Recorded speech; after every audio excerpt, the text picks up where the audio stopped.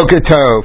Today's daf is Ayin Chet 78, and we are continuing in the middle of a little bit of a digression here about when the Torah talks about seh, is it meant to exclude kilayim, a hybrid? I mean, we got into it because the question is, if somebody were to steal a hybrid sheep and goat, would they pay 4 and 5 if they were then to slaughter it? And the answer is that they would not. That they would. Wait, I'm sorry, that they would. I got that wrong. Because it says oseh. O is to include kilayim.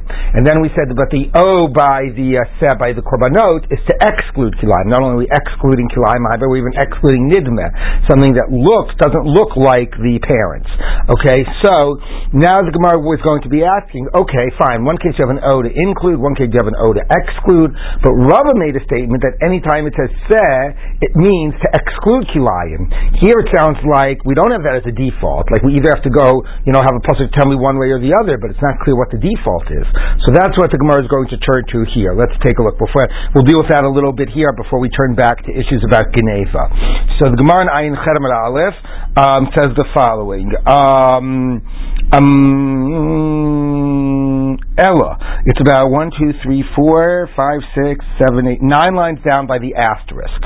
Asterisk, second word in the line. Ella Hadam Rava, that which Rava said.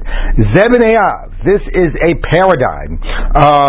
Kol Mokom Shenemar Seh, whenever the Torah will tell you Seh, Eina Lulahot Yesiklayim. The meaning is to exclude Kilayim, wherever it says it. So the Gemara is going to do, basically say, the Gemara is going to find one case where this statement is relevant. Wherever the Torah says Seh, to exclude Kilayim. So the Gemara is going to say, when is that ever relevant?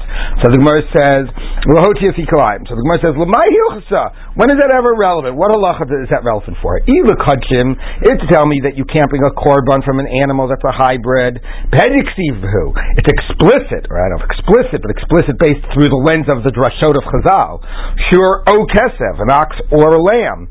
The O is Prat Lahotzi, that excludes Kilayim. So we're not disagreeing with the law, Kilayim is excluded, but it's not based on the use of the word seh, it's based on the extra use of the O. Ila Maser, if to tell me for Meiser Behema, that your new lambs and calves that are born, you have to give every 10th. So tachas yalish be kudshim. There's a gzeira shava tachas hashevet that it learns from kudshim. So if by kudshim because of the O we excluded it by meister. By the way, Rashi also points out that it doesn't even say the word seh by meister. It says the word sown. That's what it's all your cattle, like A's, right? Yes, but not a hybrid. One of them? Nope, that's the interesting point. You're right. Meaning now, of course, I don't know why you're so shocked, since the idea of meiser is to be brought as a korban, and if you can't have a hybrid as a korban, it makes sense that you can't have a hybrid for this, right? But anyway, but you're right. Meaning something that it's not about its unique identity. On the other hand, look, something that's like an ola. Also, there's not a different halacha for a sheep or a goat. Well, there is a halacha about the nesachim. But anyway, but nevertheless, the point is. But you make is a correct point that it's not just something like by 4 and 5. It's the irony. By 4 and 5, the Torah actually makes a distinction between what type of an animal it is. Right? By a shore, it's 5, and by a seh, it's 4. And there we include kilayim. By korbanot and maser, etc. For mostly, it's like any of these animals is okay, but we exclude kilayim. But yes, we do it by meiser because ultimately meiser is supposed to be a korban. Ila b'chor. Anyway, the law is correct, but it's not learned from the word seh. If it's for the issue of the firstborn animal, also to be brought as a korban, if it doesn't have a blemish, we learned that from Meiser. It says by Meiser, by Bechor it says so again, the halacha is true, but it's not based on Rava. Inami nidme Marta. Inami, or another way to prove that by a Bechor we don't need Rava's drasha is nidme Marta lo. We already know that you can't bring a nidme for a Bechor. Nidme is an animal that it's both of its parents are of the same species, but it just looks like a different type of an animal. Dechsiv, how do you know you can't bring that as a bechor? Around, like a different species that looks like a shore, right? You can't bring that either then. Right. Well, that would also be a nidme. It just doesn't look like its parents. Inami nidme lo. If you know you already can't bring a nidme by bechor, dechsiv ach bechor shor. However, the firstborn of an ox. So the drasha is ache hu shor u bechoro shor. By describing this bechor shor, it emphasizes somehow that it looks like it's the spitting image of the father. It looks like its parent. Okay. So until it looks just like its parent. So if we already know from that drasha to exclude even something that looks different. different. So kilayim mibai, of course we would exclude kilayim. So the halacha is true about all these kachim related things, but it's not based on the word seh. So where do you need Rava? Ela ki'itma de Rava lin petach hamor. Okay, for Rava you need it for is for the firstborn of a donkey, and not to tell you that the donkey has to not be a hybrid donkey, but to tell you what you can transfer the kedusha to, because your poda is a petach hamor. Like we taught in the Mishnah, ein podin lo be'egev lo b'chaya. You cannot redeem a chamor on a calf; it has to be on a seh. Okay, right? It says petach hamor tifsteh biseh, so there's that word seh. Okay, so it has to be a sheep, not a calf. For lo b'chaya, obviously not in some type of a wild animal like a deer or something. Lo b'shchuta, not a shechted sheep. You can't say, it's a sheep, it's just dead. No, sheep means alive. Sev lo b'treifa, or a sheep that's a treifa. That's interesting. Okay, because presumably that can't be brought as a korban. V'lo, I wonder if you did do it and then you found out and you didn't realize it was a treifa, and then you found out that it was, what the halach would be. V'lo b'kilayim, and here's our point, not in a crossbreed, even if it's a crossbreed between a sheep and a goat. V'lo b'koi, and not a koi, which is some type of a crossbreed of a sheep and I forget what it is, a sheep and I don't even know. A goat and a deer. Okay, a goat and a deer. Paragraphs since time. I'm sure there is. From Rabbi Splitkin. Okay, excellent. Okay, anyway, now, fine, so that's our answer. So when Rabbi says in the entire Torah, sed means to exclude kilayim, he means the one time the Torah says sed by redeeming a petach hamor. We don't have that based on anything else, and that we know to exclude kilayim because of the use of the word sed. Yes, David. It said a hybrid from a domesticated animal and undomesticated. That's right. I.e. a goat and a deer. Yeah, right. Okay. Rabbi Eliezer to be trying. Now, 1 minute says the Gemara. That's not going to explain Rabbi Eliezer, because Rabbi Eliezer allows you to redeem a bechor, a petach hamor on kilayim. Rabbi Eliezer to be kilayim. Meishu seh. Yes, it still is a seh. Says generic enough. So if it's a crossbreed between a sheep and a goat, for him that would still be under the generic title seh, even though it's not distinctively one species or another. Okay? But that's still like a lamb of sorts. So for him, you can do it. So we're back to the question. What does seh exclude for Rava? Where does seh come to exclude kilayim? So kitma de Rava, so where would Rava's law be relevant for Rabbi Eliezer? L'tamei kitma de Rava, l'tamei shenolad minat tahor v'iburo minat tamei. Let's say you have an animal that is an offspring. Tamei here means not kosher animal. An animal that's an offspring of a kosher mother and a non-kosher father. Now, how any of this is possible, the Gemara is going to ask in a minute, but just to hear how Rashi describes it, the Gemara in a minute is going to say this is impossible. Rashi says, L'tamei shenolad minat tahor. Rashi says, Para sheyalda sus. Let's say a cow gave birth to a horse, va'avi sus. So a cow mated with a horse and gave birth to a horse-looking animal. Oh, Rachel sheyalda chazir, or a lamb, a ewe gave birth to a pig. Va'avi chazir, a ewe mated with a pig and gave birth to a baby pig. Okay, so that would be a kilayim that would not be permissible to be eaten.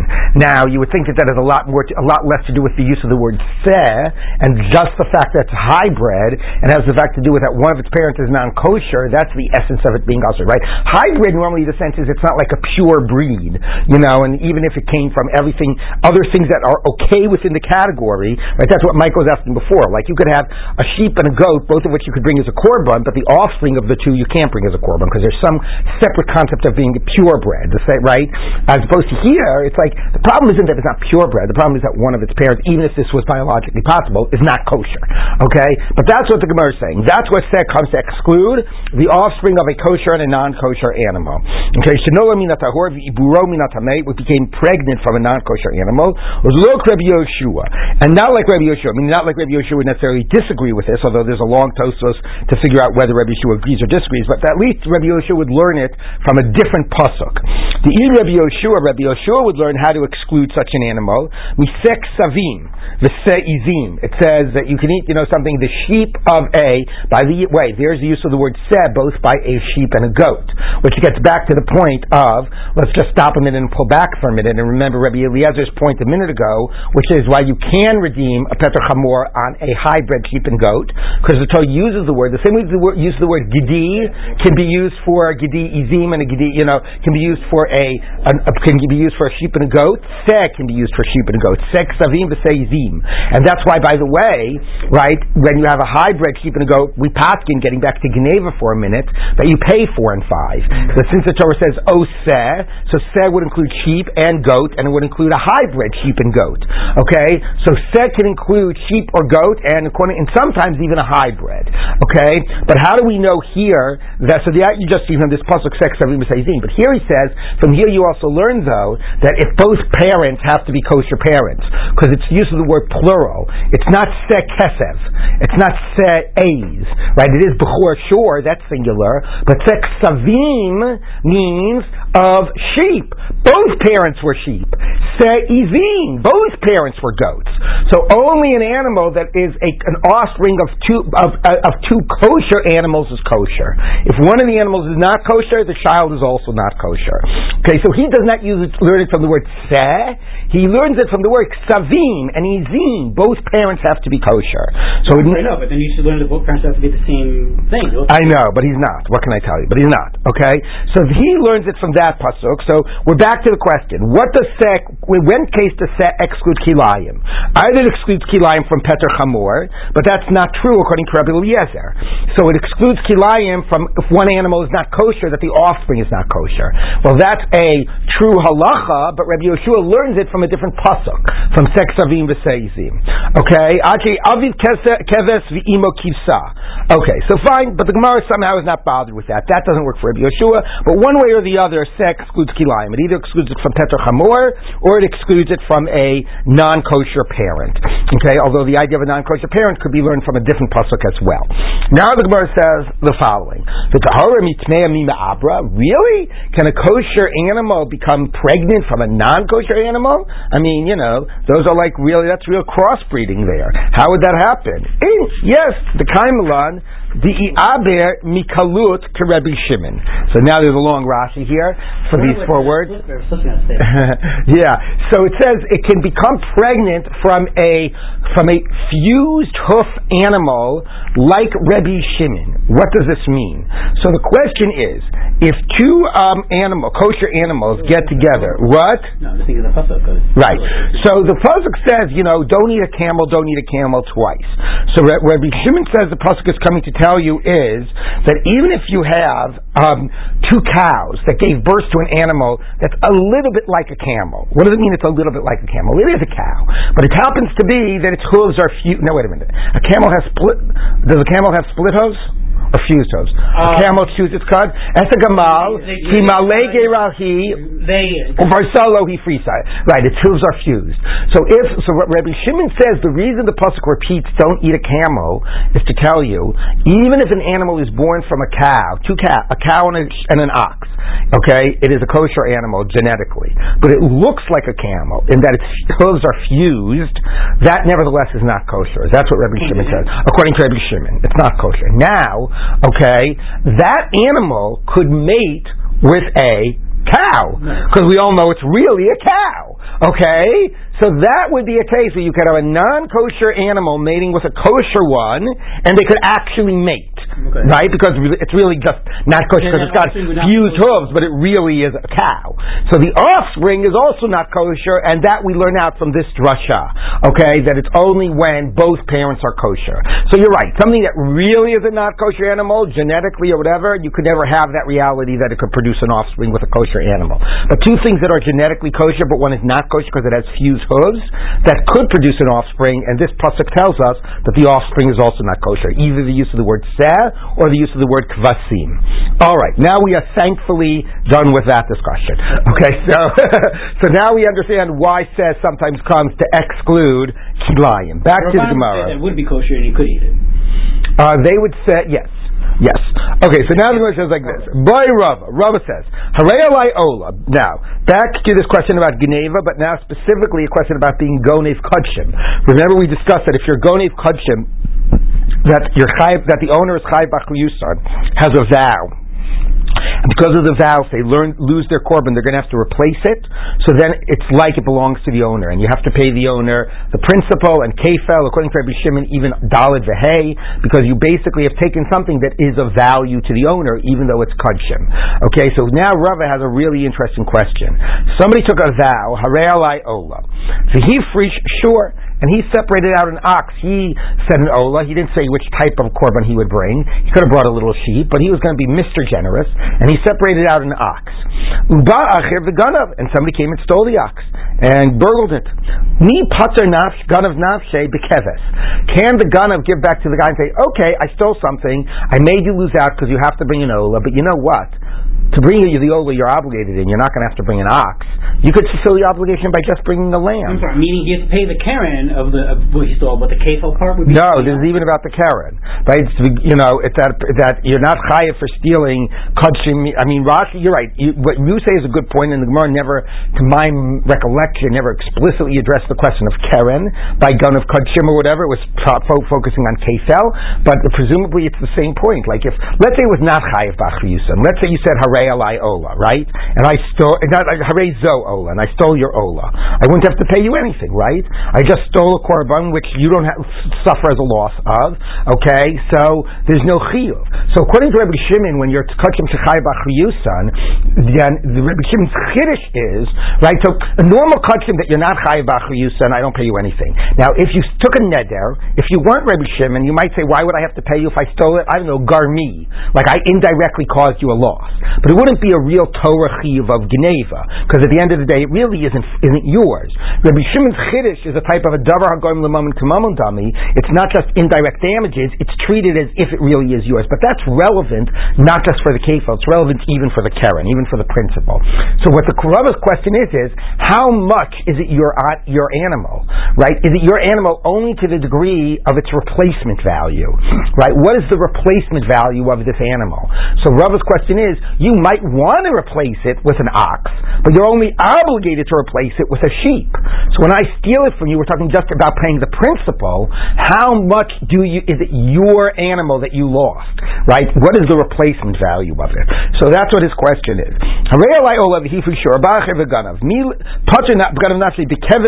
For a lamb according to the rabbis, but also for Rabbi Elazar ben Azariah. For an ola for Rabbi Elazar ben Azariah. What's this debate? Now we taught in the Mishnah. Somebody took a vow. What is default that we should assume this person is obligated in? Yavi keves. The rabbis say he should bring a lamb. Certainly you'd fulfill your obligation if you brought an ox.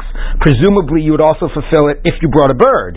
But what should we assume? I don't know if that's true or not. But what should we assume you mean? What is like the minimum, the general minimum interpretation of that? Rabbi Elazar ben Azariah Omer Yavi Torah ben Yonah. No, he could bring some type of a turtle dove. Okay? So you can fulfill your obligation by bringing something less. Do I have to pay you for the full value? Because right now, it is your ox that, you sanctified. On the other hand, the reason it's considered yours is because you'll have to replace it, but you don't have to replace it with an ox. So, miyamrina, do we say, Shem Ola Kabel Iluye, 1 minute, do we say that, look, you accepted an Ola, and therefore, I'm giving you something that you can use as your ola. What do we say? No, I want to do a better mitzvah. So it's clear from my actions that I want to bring a big one, and that in practice I will replace it with another ox, because I've demonstrated that. So even though I'm not technically obligated to, that's ultimately what you made me lose.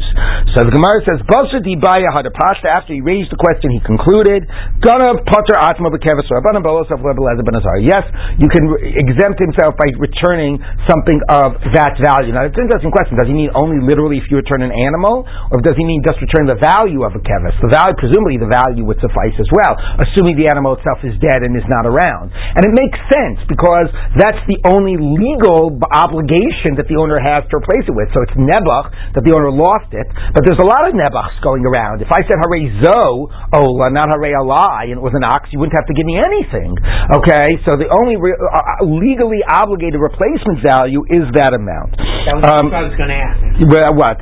What if I just said then even according to Rabbi Shimon, you wouldn't have to. Let's finish to the mission, and I'll take the question. Verses like this. He taught that this wasn't even a question. This was a straight teaching of Rava. Amar Rava Harei Alai Olav Yivishur Ubach Evgnavo Patrat Mabukevus Rabbanim below Sofler below the Manasaria. The Rava didn't even have a question. This was just clearly his straight teaching. This is the only legally mandated replacement value, so that's the only thing that you have to pay. Yes, Michael. So I was just thinking about the case where if you ask someone to take truma, right? And then usually there's like the Benonim and then whatever. Right. Maybe say we go like what he does normally. Yeah, but that's a question about what's the implicit shlichus. Here the reason is that it's a question about not what you will do. If you said Harid Zo'ol and I knew that you're a type of guy that if you lost it you're going to replace it, doesn't mean that I have to pay you if I steal it, right? That's just a decision you make. That's not its actual legal value, or it's the concept or the legal consequence of its loss to you. Always mafresh whatever it is. Sure. Correct. Correct. And you do that. Correct. Knows that. Doesn't matter. That's just your decision. Right. Okay, next Mishnah. Okay, this Mishnah finally wraps up like a series of Mishnayot. Remember, these Mishnahs started, you sell something, you steal it, and then you're makdish it, and then you slaughter it, or you slaughter it, and then you're makdish it, you steal from the father dies, all these scenarios, right? And the Mishnayos have been playing out with these variations. And what are the witnesses saying? And the witnesses say this, and the witnesses say that. Okay, so this is sort of the last of those series. So let's take a look.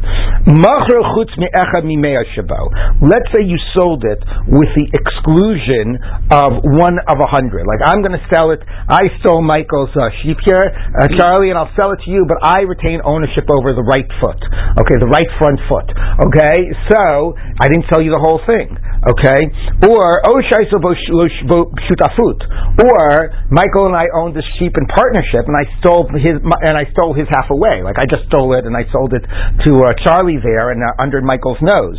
Okay, but half of it was already mine. Okay, or all these cases you're going to be exempt. Okay, the shutafut you might remember is similar to the case of the guy who steals from his father and then his father dies and then he sells it, so that by the time of the sale he was already a part owner.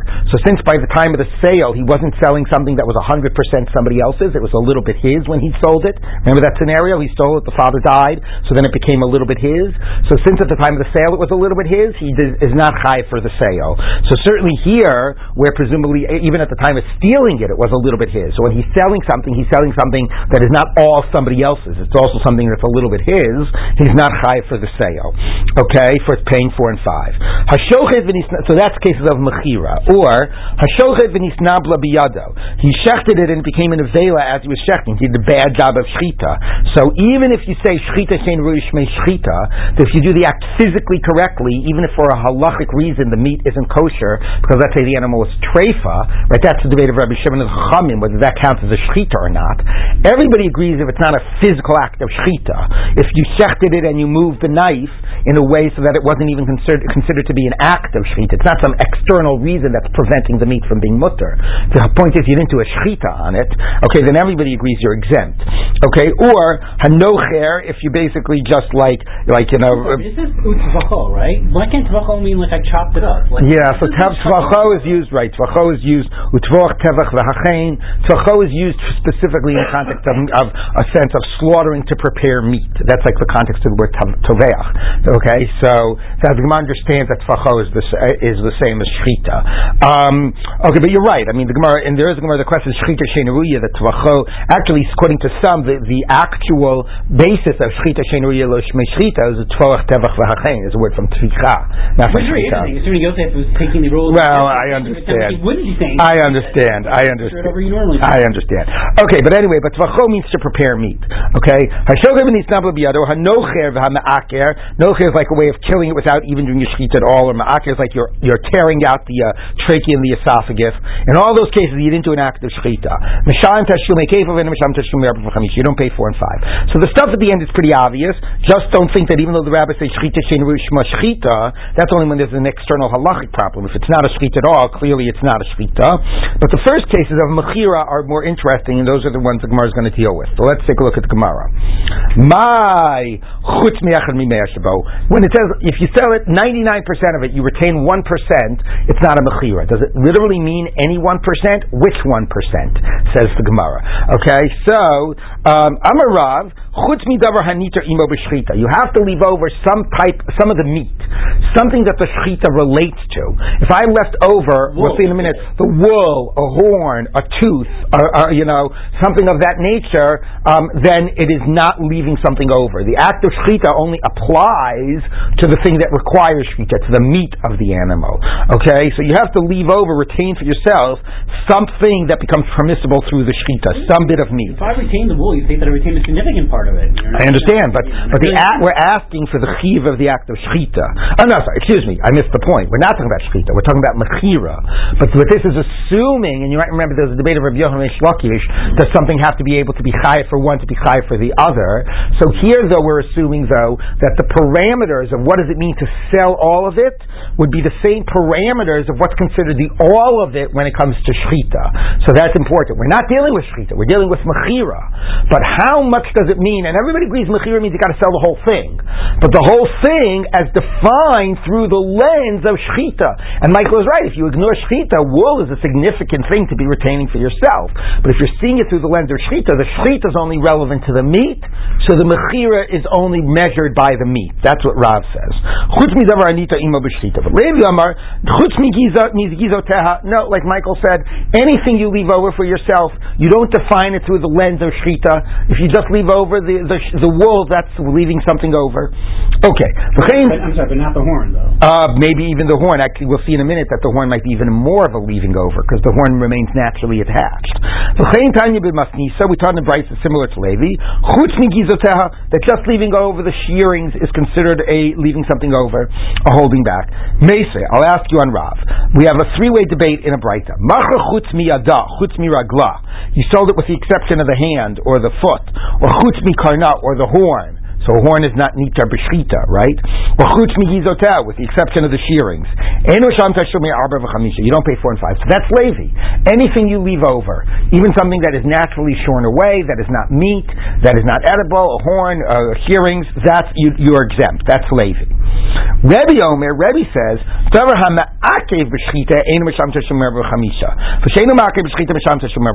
he says like Rav, but he goes Rav one narrower. He says, no, you're only chai for selling something relevant that's relevant to the shechita, but it's not even meat. It's only the things that would prevent the shechita from being kosher if it was not around, if it was taken away from the animal. So if you say, I'm holding back the heart, I'm holding back the brain, or I'm holding back a thigh bone, that if the animal is missing this thigh bone, it would be a treifa, that's considered to be holding something back. But to be holding back a little piece of meat, that even if it were missing, the animal would still be able to be shechted, would still be a kosher animal, that's not holding it back. Okay, so this is Rav, but Rav squared. Okay, but this is basically saying, you're only chayiv for mechira on something that's part of the act of shechita, but part of the act of shechita is defined as not something that the shechita makes permissible, but something that's required for the shechita to be a good shechita. That's what Rabbi says. It has to be there in terms of the... It has to be attached. If this thing were missing from the animal, the shechita would not be a good shechita. Right, as opposed to the horn. As opposed to, or even as opposed to the foot. Okay, an animal could be missing a foot and not be a treifa. Reb Shimon ben Eliezer Omer, chutz mikarna. No, that if you leave off the horn, you don't pay, because the horn is something that stays attached to the animal, so we don't measure it by shechita, we measure it just by mechira. But what does it mean to sell the full thing? Well, things that naturally remain always part of the animal, like the horn. Chutz migizotet, to sell it without its shearings, you would pay, because sometimes animals are shorn. So you can imagine an animal with its wool and without its wool. So it's still considered the whole animal. But missing something that is normally not removed, that's a non-whole animal. So you have two approaches that ignore shechita, and they just say whole. So, whole means missing anything is not whole, or missing something that's not normally taken away is not whole. Okay? And you have another approach that focuses on shechita, but on what's necessary for shechita. So the Gemara works it through. It works according to Levi, Bava Kamma. He holds like Bava Kamma. It says if it's missing anything, even the shearings, you're not chayav. El Rav, Kiman. Who's Rav going like? The one he's closest like is Rabbi, but Rabbi is even more narrow than Rav. So, Kiman Amri, who's he going like? So the Gemara says, no, Rav Dami Ki Haitan. Rav says like the following time. We got a fourth opinion. The time we turn to Brisa, another version of Reb Shimon Eliezer. Okay, in our Brita he said it made a difference between the horn and the shearings, but here's what he says in this Brita. The time Reb Shimon Eliezer Omer, Macha chutz miyada chutz meragla, If you leave over a foot or a leg, you don't pay, because that's meat and meat is connected to shechita. This is Rav's idea. So anything that the shechita affects is something that you can't leave over. But chutz mikarna, chutz migizotea, but if you leave over a horn or the shearings, which are not related to the shechita, you pay it. Okay, great. We have 4 opinions. Levi matches up with 1, Rav matches up with 1, and 2 other opinions. Now, what are these debates? What's the debate about? What's the debate about? Tanakhan Masavar Utvacho Kula Be'inan. The Tanakh is of the opinion slaughter it means the whole thing. Literally the whole Umacharo Kula Be'inan, and selling it means sell the whole thing. You know, as simple as it said. Anything that's missing from the Mechira is missing. Now I assume by the Tvacho, if you were to cut off a horn and cut off the wool and then shecht it, like I don't know, my guess would be that you would still be chayav. That still is, that it might be that Tvicha, it's the whole thing as relates to shechita, as relates to what the shechita is relevant for. That might be measured by the meat, but at least by the mechira, that's measured on its own terms, not through the lens of shechita. So mechira measured on its own terms is if anything is missing, it's not a mechira. Although who knows? Maybe he would say the same by shechita as well. Even if you cut off the horn or cut off the wool before you shecht it. If I said I retain ownership in 1 hair. Apparently, okay. If you're a smart ganav, you know what to do. Yep. Okay, so it has to be the whole thing. For Rebbe holds utvacho midi dahavi betvicha, something that's relevant to the tvicha. Lafuke midi lo havia betvicha, to exclude something that is not necessary for the shechita. So anything that you don't need to be part of the animal to make the shechita kosher is not you could sell without that thing, without a foot, since the animal would still be able to be shechted without a foot. You could sell that, and that's not considered a non-full sale. So the same way, if you cut off a foot and you shechted it, you'd be chayav, because the foot doesn't prevent the shechita from working. If you hold back a foot when you sell it, you're also chayav.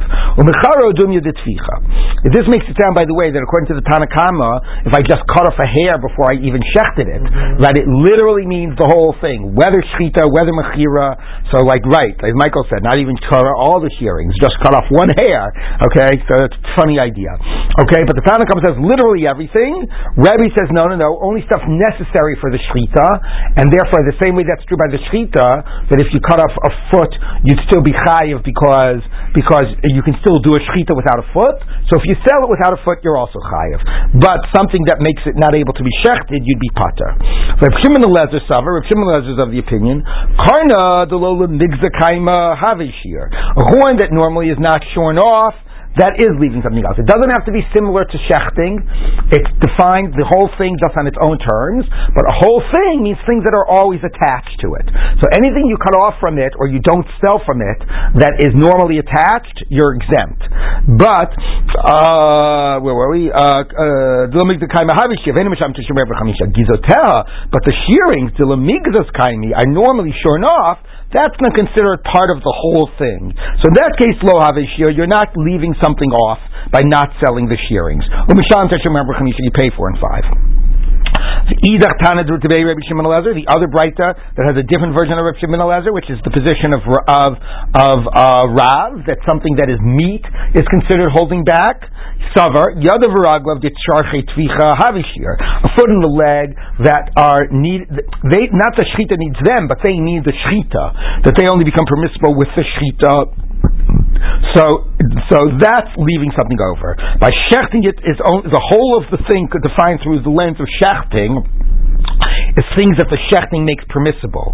So if you cut those off before shechita, you'd be exempt, and if you sold it without those things, you'd also be exempt.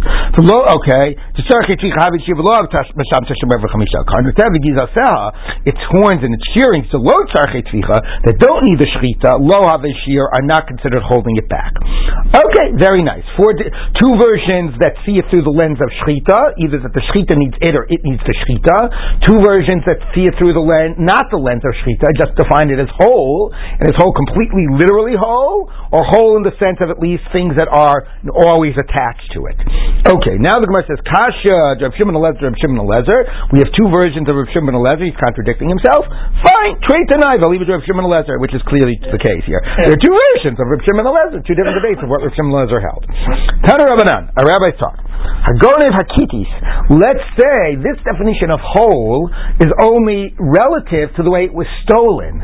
Let's say you stole an animal that already had a leg cut off. There's a chigeres, or an animal that was lame, which is obviously less of a chiddush, because there it is physically whole. There's a sumo, or blind, also less of a chiddush than an animal that literally doesn't have a leg.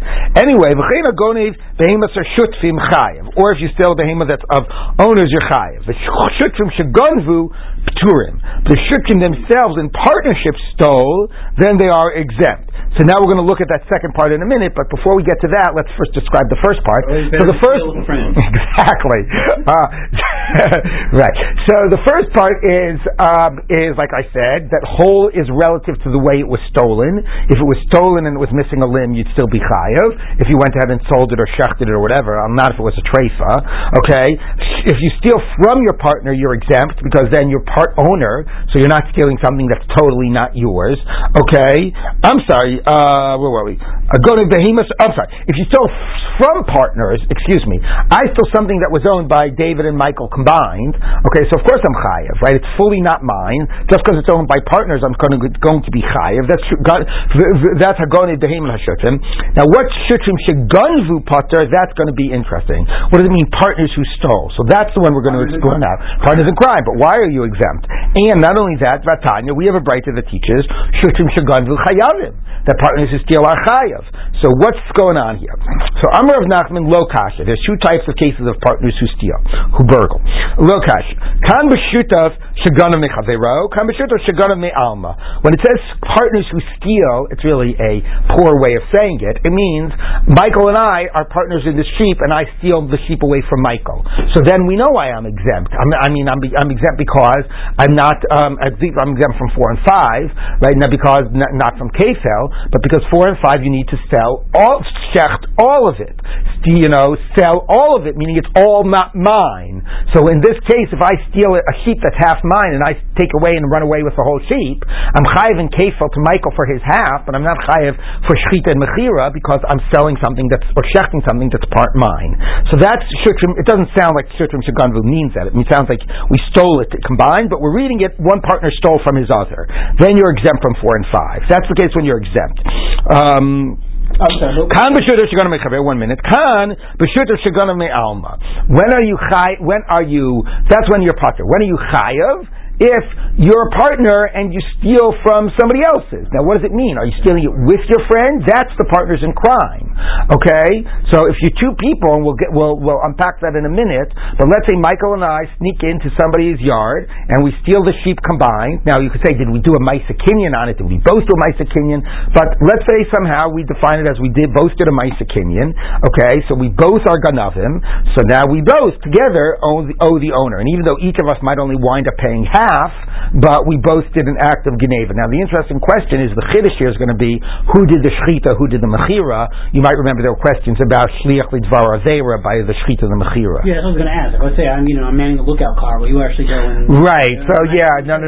That's a good point. So Shutrim Shaganvu only means, right, it's not like those crime movies or whatever. Shutrim Shaganvu only means that we both literally lifted up the sheep together. And even there you have to figure out, so is that considered a Masa Kinyan? I mean, if that's Stam. Michael and I want to buy a sheep from David. Can we both pick it up together? Right? Would that consider? Because if each one of us didn't, is that a Maisa Kinyan? Anyway, but that is the scenario. Okay. So if I'm laying this, then I'm going to be chayav in anything. Exactly. Okay. I think the getaway car doesn't get the same amount of. Yeah, but here it gets nothing. It doesn't matter his getaway car. Michael could be doing everything except picking up the sheep. Yeah. Right?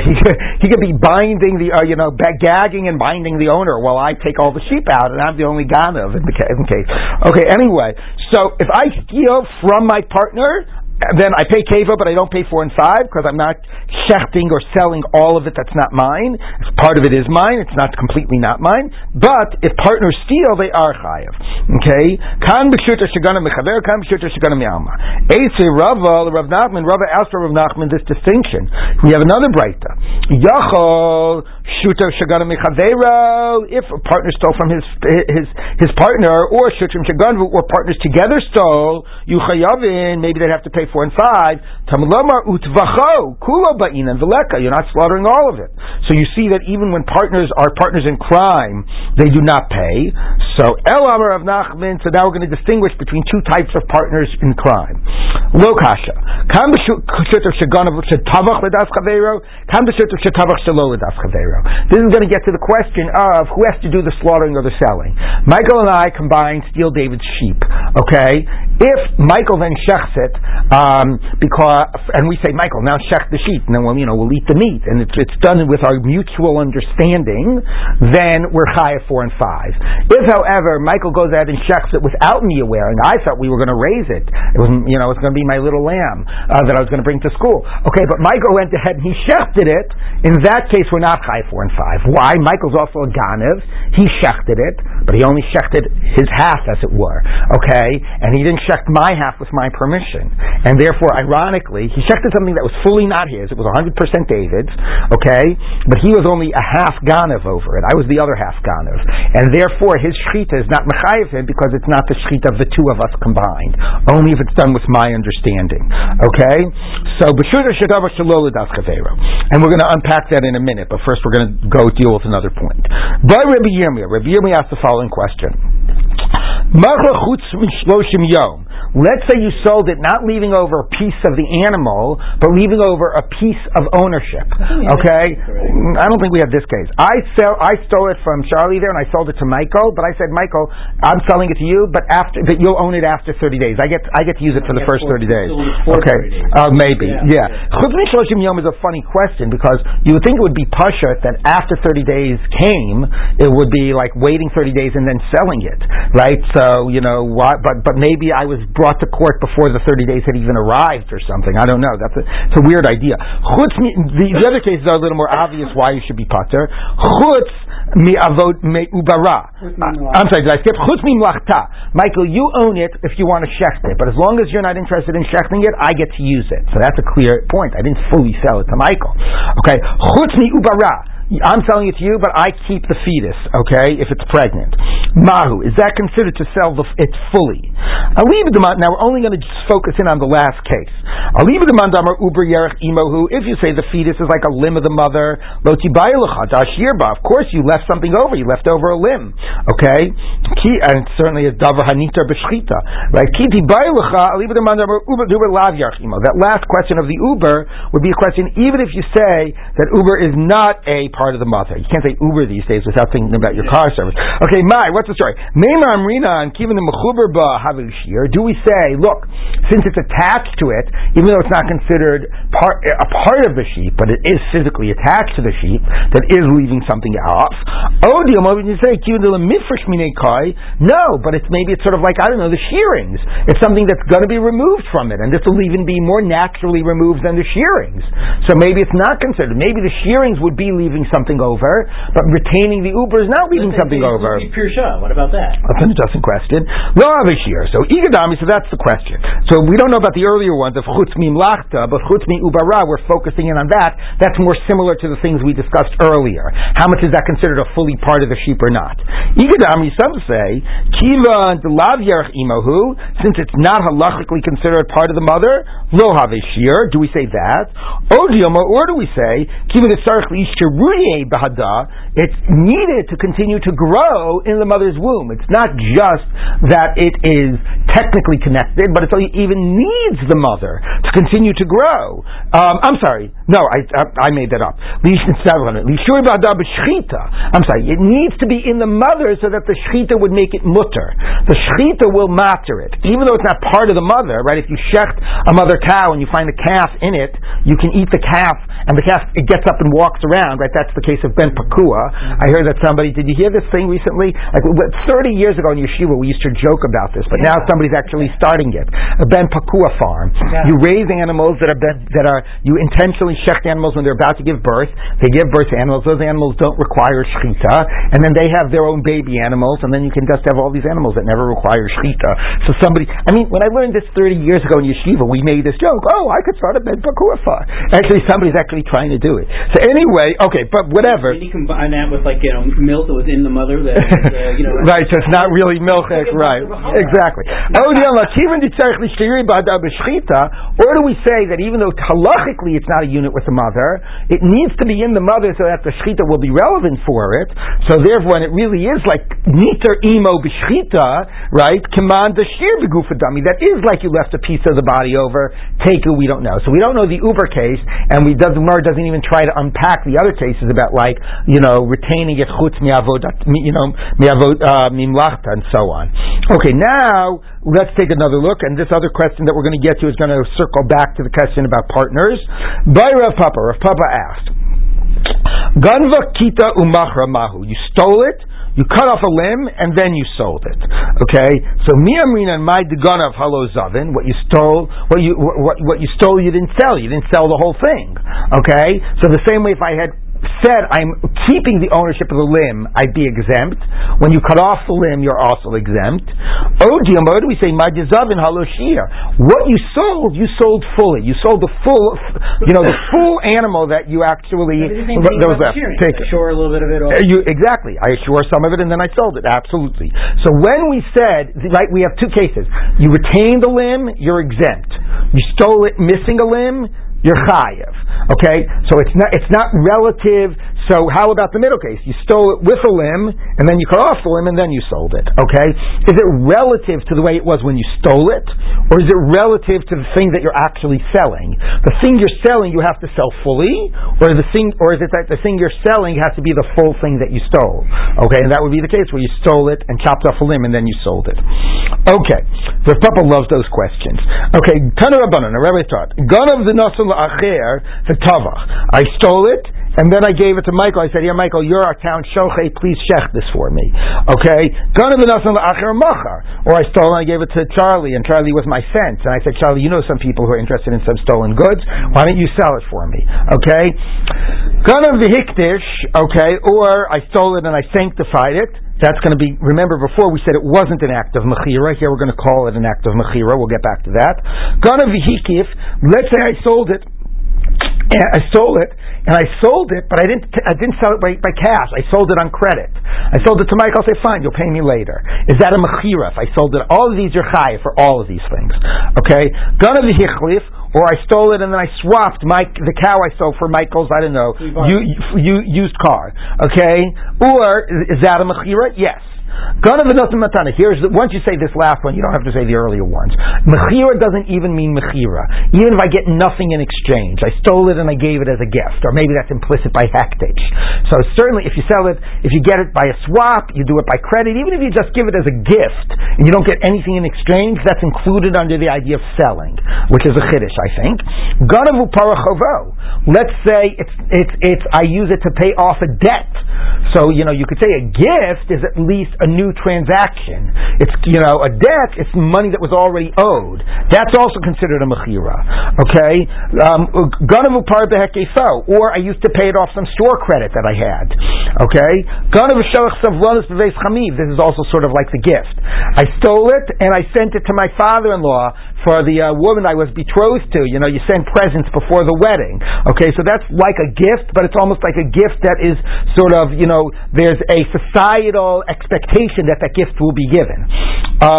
Anyway, all those cases, it doesn't matter. You basically transferred ownership of it, so in all those cases, Misham Tashlumi Arba V'Chamisha. Those are all sales. My Kamashmala, what's the chiddush of all this?